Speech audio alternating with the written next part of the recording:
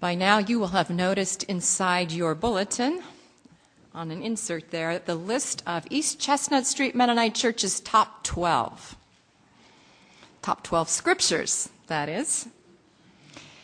Now, this, of course, is not a definitive list.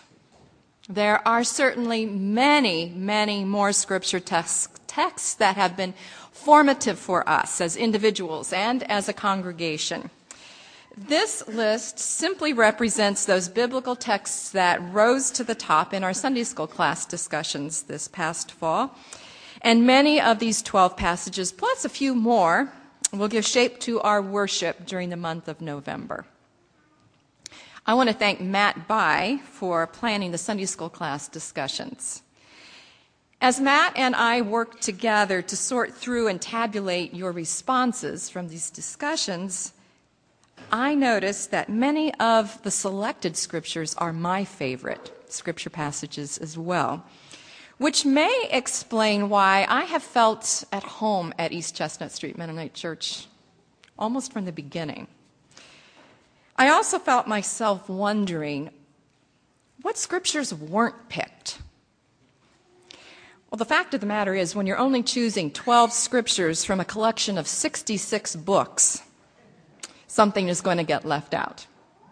I did notice that no one chose any passages from Leviticus or Numbers. And that didn't surprise me.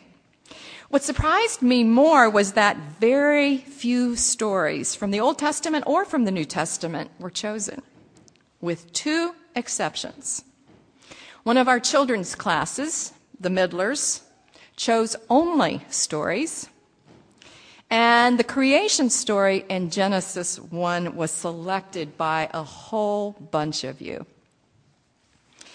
In general, our choices gravitated toward theology, that is, touching on who God is, who we are, and the significance of Jesus.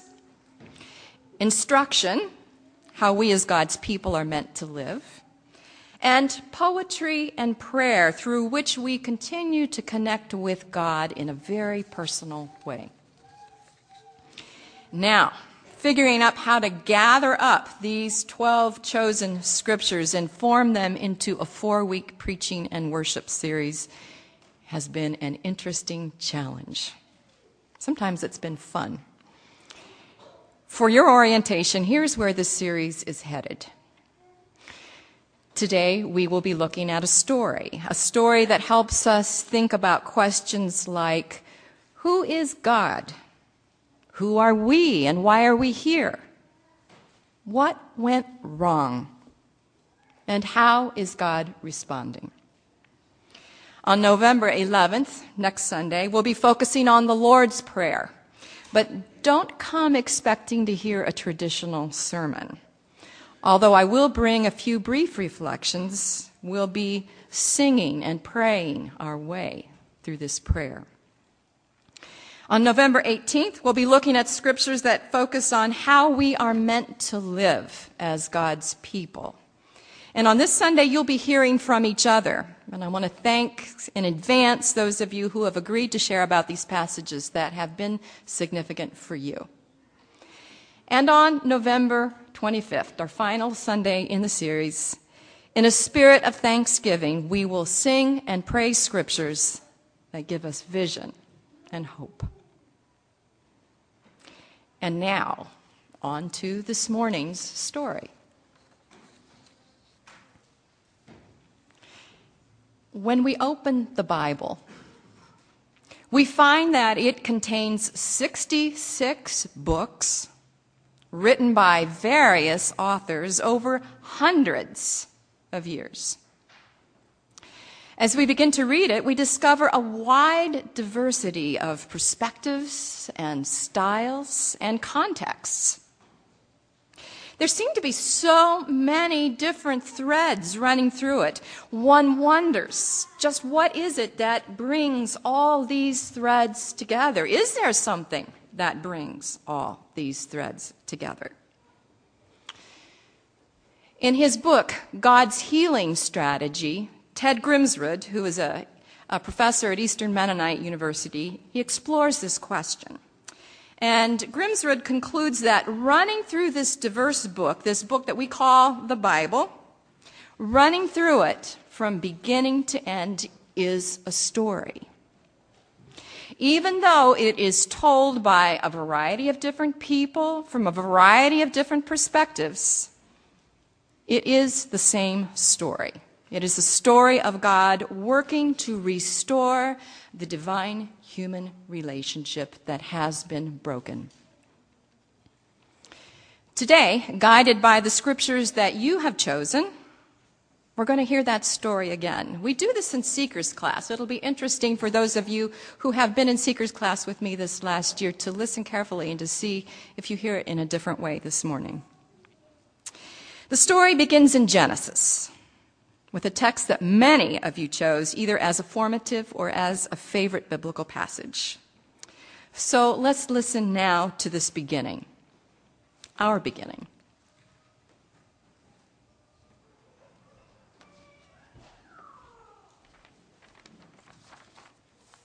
In the beginning, when God created the heavens and the earth was a formless void, and darkness covered the face of the deep, while a wind from God swept over the face of the waters. Then God said, "Let there be light," and there was light. And God saw that the light was good, and God separated the light from the darkness. He called the light day, and the darkness he called night. And there was evening, and there was morning, the first day. And God said, "Let there be a dome in the midst of the waters, and let it separate the waters from the waters." And so God made the dome and separated the waters that were under the dome from the waters that were above the waters, above the dome. And it was so. God called the dome sky, and there was evening, and there was morning, the second day. And God said, "Let the waters under the sky be gathered together into one place, and let the dry land appear." And it was so. God called the dry land earth, and the waters that were gathered together he called seas. And God saw that it was good. Then God said, "Let the earth put forth vegetation, plants yielding seed, and fruit trees of every kind on earth that bear fruit with a seed in it." And it was so. The earth brought forth vegetation, plants yielding seed of every kind, and trees of every kind bearing fruit with a seed in it. And God saw that it was good. And there was evening, and there was morning, the third day. And God said, "Let there be lights in the dome of the sky to separate the day from the night, and let them be for signs and for seasons and for days and for years, and let them be lights in the dome of the sky to give light upon the earth." And it was so. God made the two great lights, the greater light to rule the day, the lesser light to rule the night, and all the stars. God set them in the dome of the sky to give light upon the earth, to rule over the day and over the night, and to separate the light from darkness. And God saw that it was good. And there was evening, and there was morning, the fourth day. And God said, "Let the waters bring forth swarms of living creatures. Let the birds fly above the earth across the dome of the sky." So God created the great sea monsters, and every living creature that moves, of every kind, with which the waters swarm, and every winged bird of every kind. And God saw that it was good. God blessed them, saying, "Be fruitful and multiply, and fill the waters and the seas, and let the birds multiply on the earth." And there was evening, and there was morning, the fifth day. And God said, "Let the earth bring forth living creatures of every kind, cattle and creeping things, and wild animals of the earth of every kind." And it was so. God made the wild animals of the earth of every kind, and the cattle of every kind, and everything that creeps upon the ground of every kind. And God saw that it was good. And God said, "Let us make humankind in our image, according to our likeness, and let them have dominion over the fish of the sea, over the birds of the air, and over the cattle, and over all the wild animals of the earth, and over every creeping thing that creeps upon the earth." So God created humankind in his image. In the image of God he created them. Male and female he created them. God blessed them and said to them, "Be fruitful and multiply, and fill the earth. Subdue it. Have dominion over the fish of the sea, and over the birds of the air, and over every living thing that moves upon the earth. See, I have given you every plant yielding seed that is upon the face of all the earth, and every tree with seed in its fruit. You shall have them for food. And to every beast of the earth, and to every bird of the air, and to everything that creeps on the earth, and everything that has the breath of life, I have given every green plant for food." And it was so. God saw everything that he had made, and indeed it was good. It was very good. And there was evening, and there was morning, the sixth day. Thus the heavens and the earth were finished, and all their multitude. And on the seventh day, God finished the work that he had done, and he rested on the seventh day from all the work that he had done. So God blessed the seventh day and hallowed it, because on it God rested from all the work that he had done in creation. These are the generations of the heavens and the earth when they were created, in the day the Lord God made the heavens and the earth.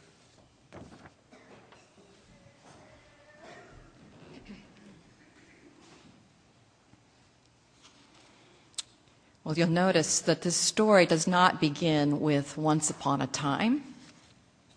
It begins with, in the beginning, God. In the beginning, before there was anything else, there is God. A God who is creative, powerful, good, life-giving. And this God, with intention and with love, calls the world into being. God fashions creation out of chaos, making peace out of disorder. And God declares it good. As a part of that creation process, God creates humankind. God creates both male and female in God's image. Creative and powerful beings, given responsibility to care for God's creation, made to be in relationship with God and with each other. But although human beings are created in God's good image, they are not God. Human beings are created with limits, and that is where the story gets interesting. As we read further into Genesis, we find that Adam and Eve, the very first named human beings in the story, do not respect this boundary. They reject their limits by eating that forbidden fruit. Rather than trusting God and the framework that God has provided for their well-being, for their happiness, for their wholeness, they push against these limits. And they seek to be like God. And that's when conflict enters this story and brings turmoil into this peace-filled beginning. Adam and Eve turn away from God, and they go their own way. And that choice reverberates through the rest of the story. Human beings are now afraid of God, ashamed of their nakedness and vulnerability. Men dominate women. Humans struggle to bring fruit from the earth. Jealousy and strife result in violence. Widespread sinfulness leads to a devastating flood. The order of creation itself has been shaken.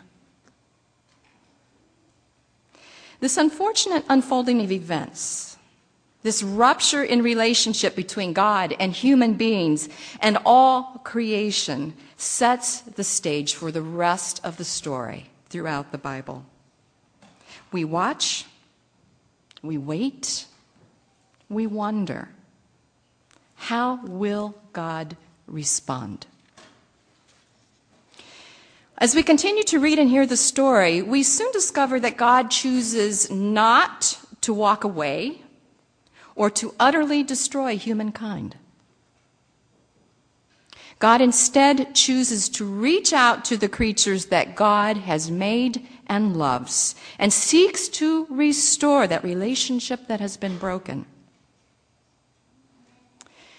We see God's commitment to what Ted Grimsrud calls God's healing strategy in the rainbow after that devastating flood.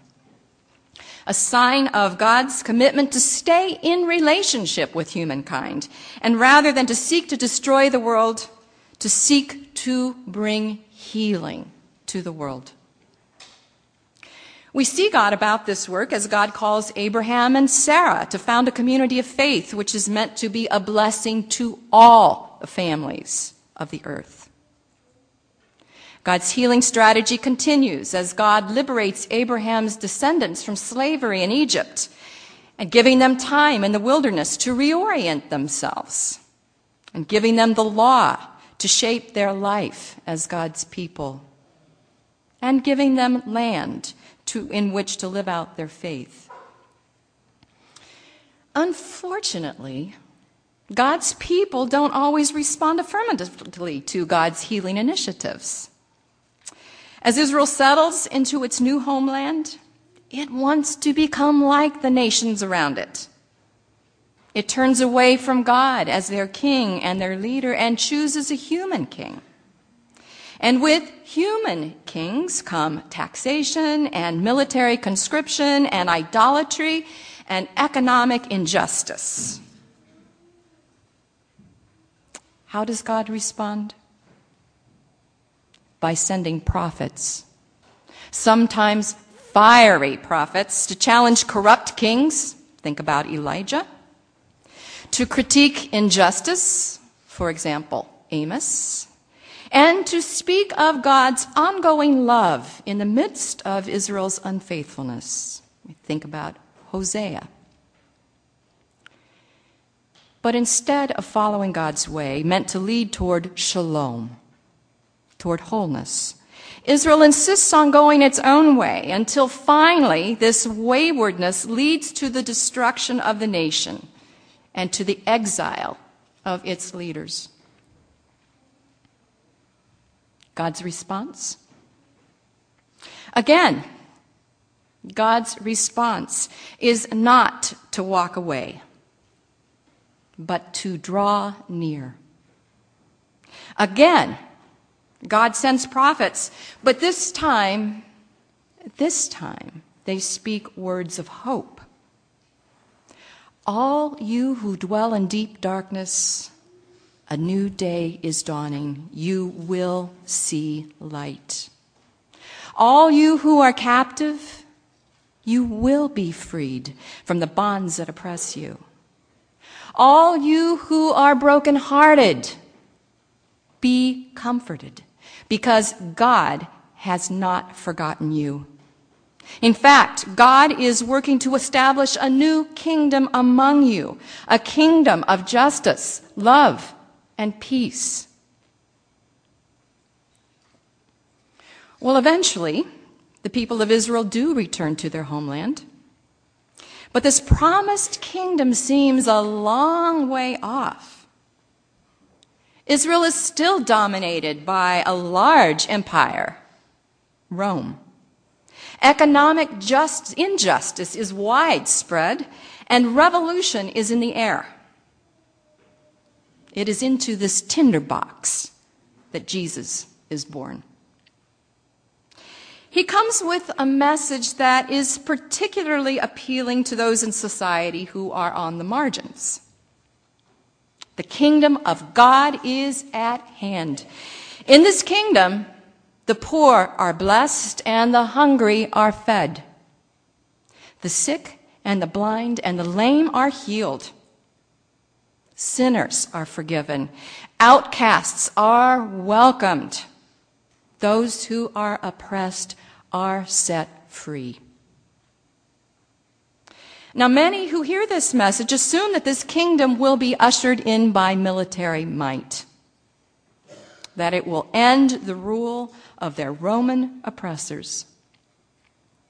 And Jesus says, no, we do not need to wage war on Rome to bring in this kingdom, because this kingdom is already here, growing among us. What you need are eyes to see it, and ears to hear it, and hearts to receive it. And above all, courage to enter into it and to live it here and now. Jesus' message is well received by some, and it poses a powerful threat to others. And in the end, it gets him killed.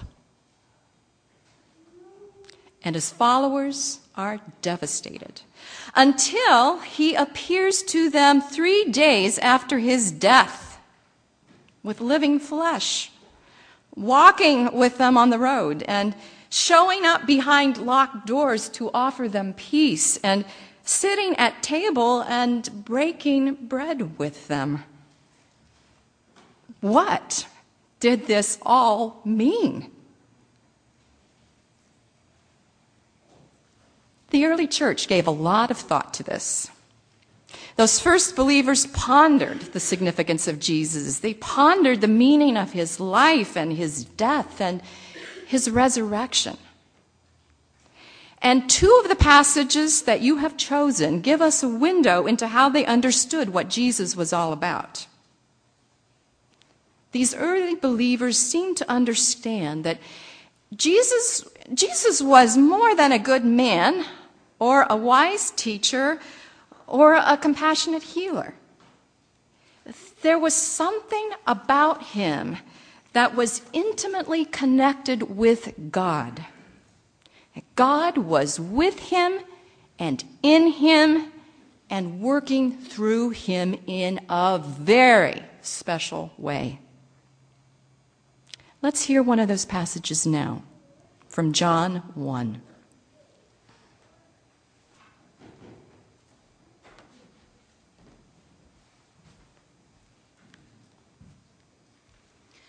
In the beginning was the Word, and the Word was with God, and the Word was God. He was in the beginning with God. All things came into being through him, and without him not one thing came into being. What has come into being in him was life, and the life was the light of all people. The light shines in the darkness, and the darkness did not overcome it. There was a man sent from God whose name was John. He came as a witness to testify to the light, so that all might believe through him. He himself was not the light, but he came to testify to the light. The true light, which enlightens everyone, was coming into the world. He was in the world, and the world came into being through him, yet the world did not know him. He came to what was his own, and his own people did not accept him. But to all who received him, who believed in his name, he gave power to become children of God, who were born not of blood or of the will of the flesh or of the will of man, but of God. And the Word became flesh and lived among us, and we have seen his glory, the glory as of a Father's only Son, full of grace and truth.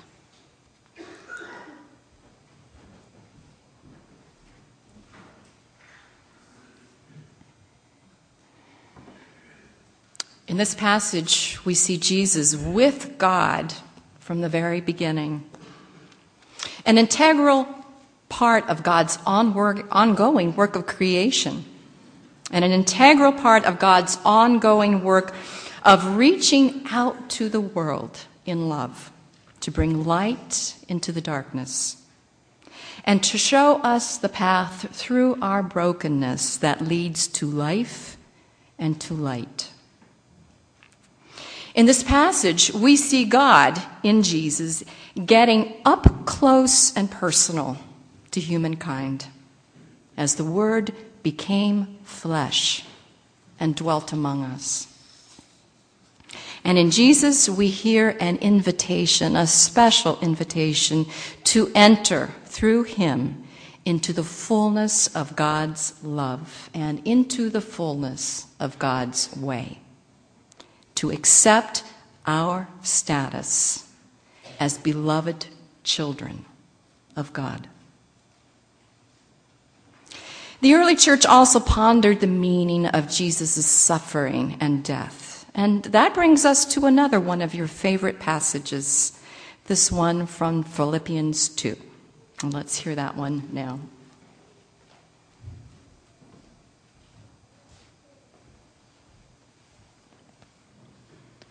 Let the same mind be in you that was in Christ Jesus, who, though he was in the form of God, did not regard equality with God as something to be exploited, but emptied himself, taking the form of a slave, being born in human likeness, and being found in human form. He humbled himself and became obedient to the point of death, even death on a cross. Therefore, God also highly exalted him and gave him the name that is above every name, so that at the name of Jesus every knee should bend, in heaven and on earth and under the earth, and every tongue should confess that Jesus Christ is Lord, to the glory of God the Father.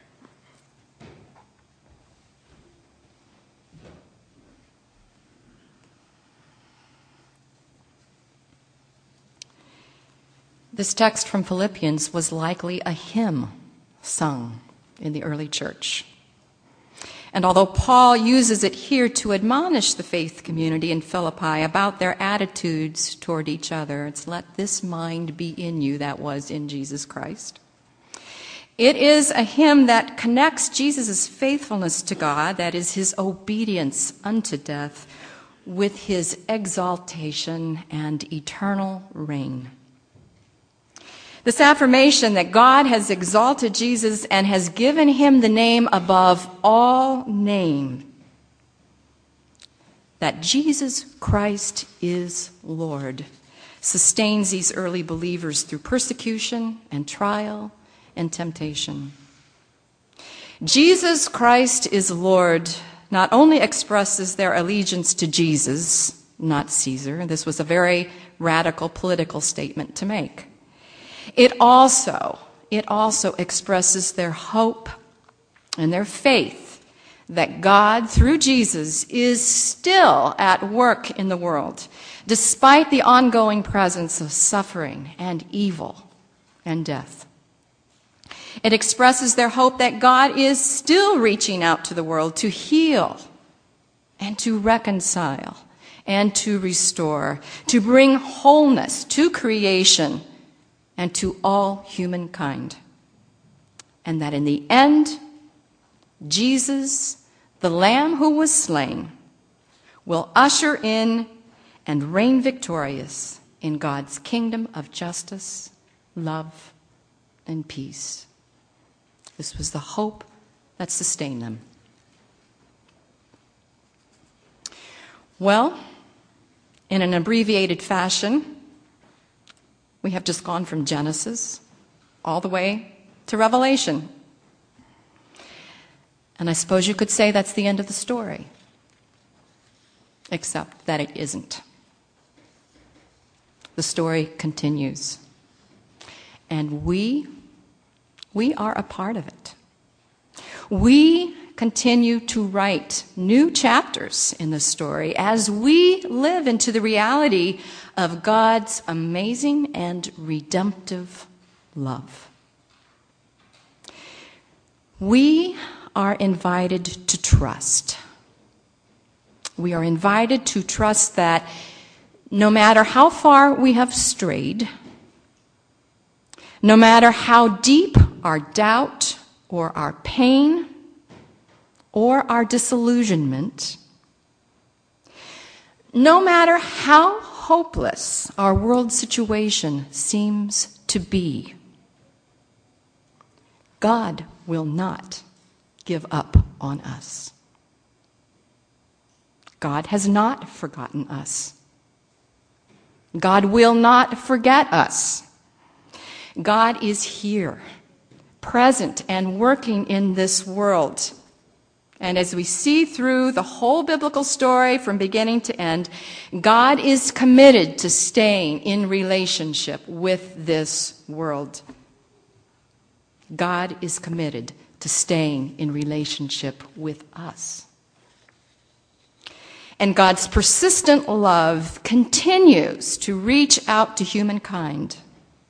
It continues to reach out to each one of us, offering a way toward healing and peace and the hope that we need.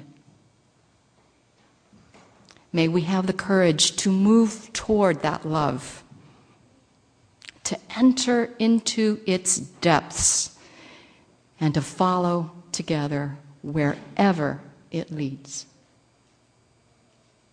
Amen.